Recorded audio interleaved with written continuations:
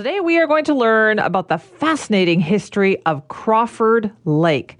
Why is it so fascinating? Well, that's what I'm going to ask our guest, actually. Dr. Soren Brothers is with us, Assistant Professor of Ecology and Evolutionary Biology at the University of Toronto. Thanks for being here.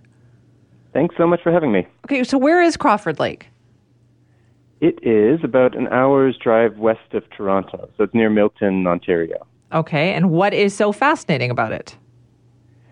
So it's a special lake. It's perched at the top of this cliff, the Niagara Escarpment, and because of this kind of limestone catchment, it has a really deep shape compared to being a relatively small lake. So it doesn't really ever mix. It never mixes to the bottom, and that creates these really beautiful kind of annual layerings that are almost like tree rings, where you can see each year that of accumulated sediment on the bottom, and that gives just a really good count of history of what's happened to that lake for its whole history. So what has Crawford Lake told us about its history?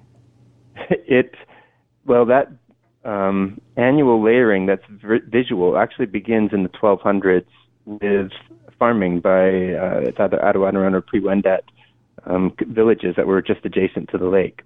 So there was farming of corn and sunflowers there, and that already changed the ecosystem at that point, where it started having more nutrients coming in and bringing Canada geese to the lake and things like that. And then since then, we can kind of trace forward this whole history of even colonization in the land. You can see a really major change when the Crawford family moved here. And then you move forward to even seeing traces in terms of how we interact with the lake today, and the building of a visitor center and some archaeological work that's been done around there. So it just has a really nice, it's a local history, it's a global history, also capturing elements, for instance, of cesium plutonium from nuclear weapons testing, and then that drops down with the signing of the Non-Proliferation Treaty in the 60s. Wait, but you could see all of that in the lake? Yep, so that's all those histories are contained in these in the single sediment course from the lake. Okay, so how old is the lake? How many eras does it go back? So the lake itself, you could go back about 10,000 years. Just since the last glaciation around here. But again, the kind of visual section of this lake where you can kind of see this history is really going back to about the 1200s, when you had that indigenous farming at the lake. So and that's what most of the studies that have been done have really focused on this past millennium, really. Okay, and how important is it? I understand that you're using a core of sediment from Crawford Lake that will make a big difference moving forward in the future. What's going on? Yeah, it was selected basically as what's called the golden spike candidate of the Anthropocene. So there was a large international search for what would be the best place on the planet to tell us about humanity's impact on the environment, basically, an impact on the planet as a global thing that people really, imagine. Geologists looking a million years in the future could look back on and say, this is the start of a new epoch that humans have defined. So Crawford Lake was chosen as having basically the best story that really tells that, and the strongest evidence for it. So that's where it's become now in the news as this really kind of interesting case of global significance. But I think part of it, there's lots of these, for instance, one of the main things that they look at for that potential designating a new epoch is plutonium, because it's a global signal, so you can see that anywhere around the world. And there are other lakes that were considered as top candidates that also had really good records of that. I think what really pulled Crawford Lake as the top spike candidate for this was, I think partially at least, this kind of human history that it had as well, that was a local story that talked about colonialism and indigenous land use and all these other things as well. It's so interesting, though, when you talk about the type of lake this is. You said like the bottom layer of the water does not mix with the upper layer. So how rare is this?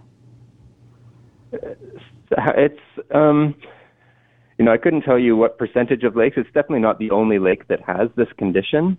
There's different kinds of. I'm a lake scientist, so I've worked in other lakes around the world that rarely or never mix. I think another element of what was appealing for Crawford Lake is that it's very close to Toronto. There's we have the Royal Ontario Museum, so I'm the curator of climate change at the ROM here as well, and so I have lake sediment cores as part of the collection here, and so we're able to find ways to really kind of engage people in the public with the story, with the history of the lake, versus having something that's at a remote area where a lot of people can't really engage with that story as easily or go visit the lake. So there's that element as well, where I think there's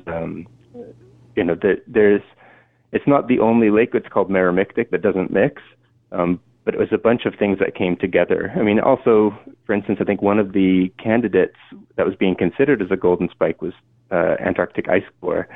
And people realize that, we think of those as being really great records of global impacts and global change.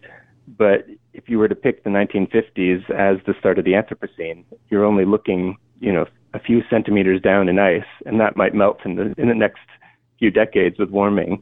So this is something where people, again, can go in 100 years from now, and they can take a sediment core and they can see immediately where that 1950s start was.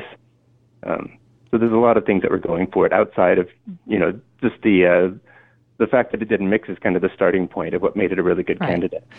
So I understand that there's going to be this official kind of starting point for a new geologic chapter. Why are we marking that now? What is happening that we think, okay, this is going to be a new geologic chapter? Well, it's been the conversation that's been happening for a long time. So at the museum, I work with people in the humanities, for instance, and artists who say, the Anthropocene is old news for them. They've been talking about the Anthropocene for years, and to them it almost doesn't matter if geologists decide to make it a formal thing or not.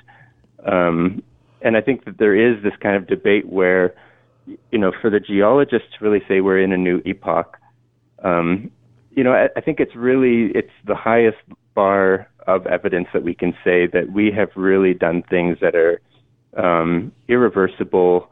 And again, if you're saying that you're going to see this as a new epoch and a change a million years from now, that means that, what we've done can't necessarily be reverted immediately. If we stop doing, that's one of the questions that's coming in where people are even deciding whether we want to formalize this as a new epoch. There's something kind of pessimistic at the core in saying that the changes we've done are irreversible. The planetary systems have totally altered.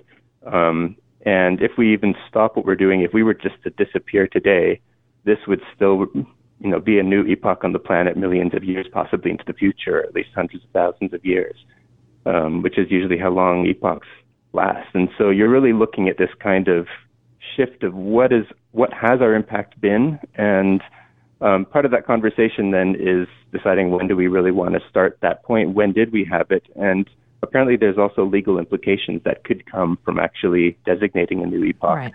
And, for instance, holding certain corporations accountable for potentially ending the Holocene and starting a new epoch. So it's pretty momentous to think that this lake in Canada could be the place that helps to make it all happen. Right. So the next vote would be on whether to actually decide to recognize an Anthropocene epoch. But apparently every single geological transition in history, it has a golden spike associated with it, a place in the world that best shows that in the different layers from one period to another. And so this would be the golden spike then. And this is just kind of the package of saying this is the best place to show that. And for a bunch of reasons, basically. It could be right here. Listen, thank you so much for explaining it to us. Thank you. Thanks for having me on the call. So interesting, right? Dr. Soren Brothers, assistant professor of ecology and evolutionary biology at the University of Toronto, talking about the history making Crawford Lake. Well, we have a little something to give away this morning and all this week on the show. We don't want you to miss out on this. I had an amazing time emceeing an event at the Celebration of Light on Saturday. We want you to go and see this beautiful event up close and personal, but with reserved seats. So we have a pair of tickets to give away to the reserved seating at Inukshuk Point at this year's Honda Celebration of Light. Now, these tickets are for the July 29th show. So if you think you can make it, we're going to give you a chance to win. So call us now, 604-280-9898. 604-280-9898, and your chance to win is next.